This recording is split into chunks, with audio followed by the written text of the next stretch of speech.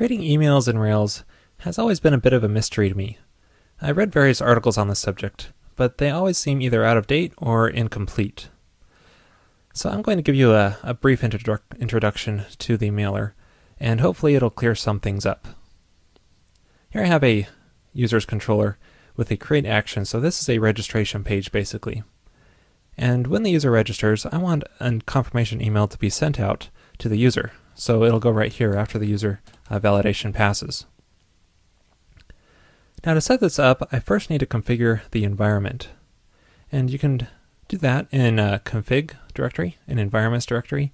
You can find 3 files, which are the different configurations for the different environments in Rails. I'm going to set up the development environment. I already set up some options in here. This raise delivery errors, it defaults to, it's usually set to false in this folder, in this file. But here I want it set to true. This is basically telling Rails when an error does occur while we're sending an email to raise that error so that we can be notified of it. Otherwise it'll just ignore it silently. Another option is the delivery method. You can use either SMTP, which is probably what you'll want to use. There's also SendMail, so that you can have your local host, your local computer, actually do the delivering if you set up SendMail properly. Or you can use test, which is in the test environment, and that basically doesn't follow through on the delivery. It just sets up the email and then doesn't actually deliver it.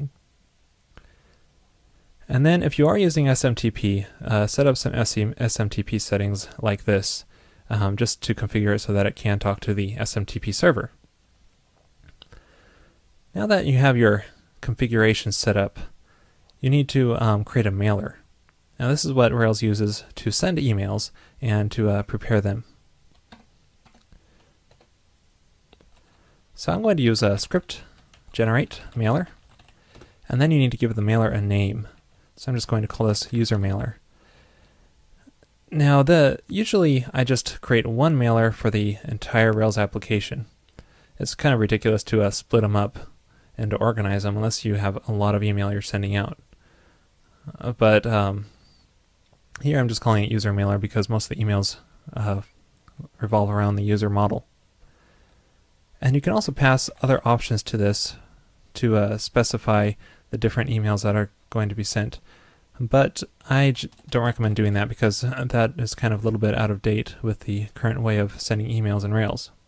So just do a base generator like this.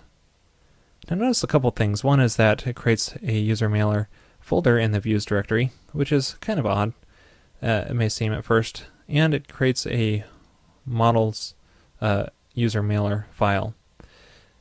So I don't really think user mailer is a model, but I guess Rails doesn't have any better place to put it, so it just throws it in the models directory. So let's go to that user mailer file. And then we need to create an action or a method in here for each kind of email we want to send. So I want to do a registration confirmation. Now this can take any kind of parameters you want. So you're basically defining a method here to take any parameters. So I'm going to have it take a user model for a parameter, and you can add as many parameters as you want to take. And then when you trigger this mailer, you'll need to pass those parameters to this method.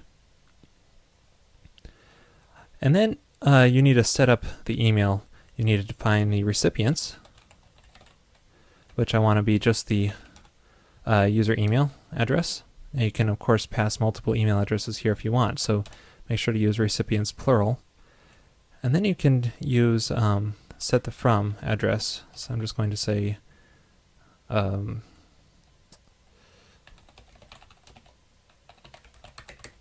and then set a subject line.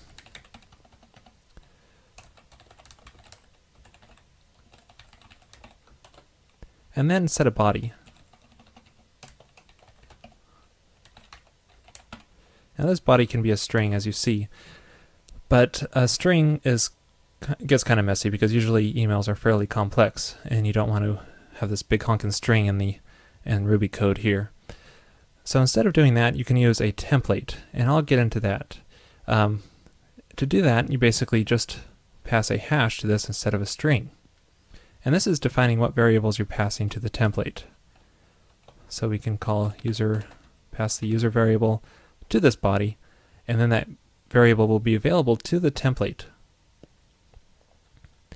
Now the template is in the app views directory. You need to create a file, an RHTML view file in here for the user mailer folder. So it's very similar to how controllers and views work, where each action here or each email has its own template file. And it needs to be the same name, so registration confirmation .rhtml. And then you can use that variable as an instance variable here. So you can say user.name, and then of course write the entire email here. So that's how you use templates with a mailer.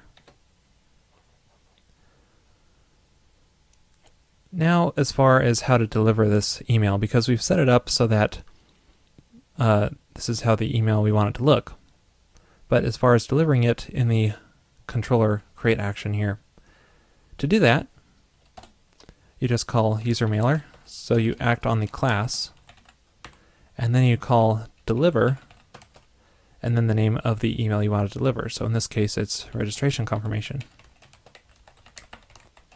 And then you need to pass the same parameters that you have it accept over here. So we need to pass the user to it.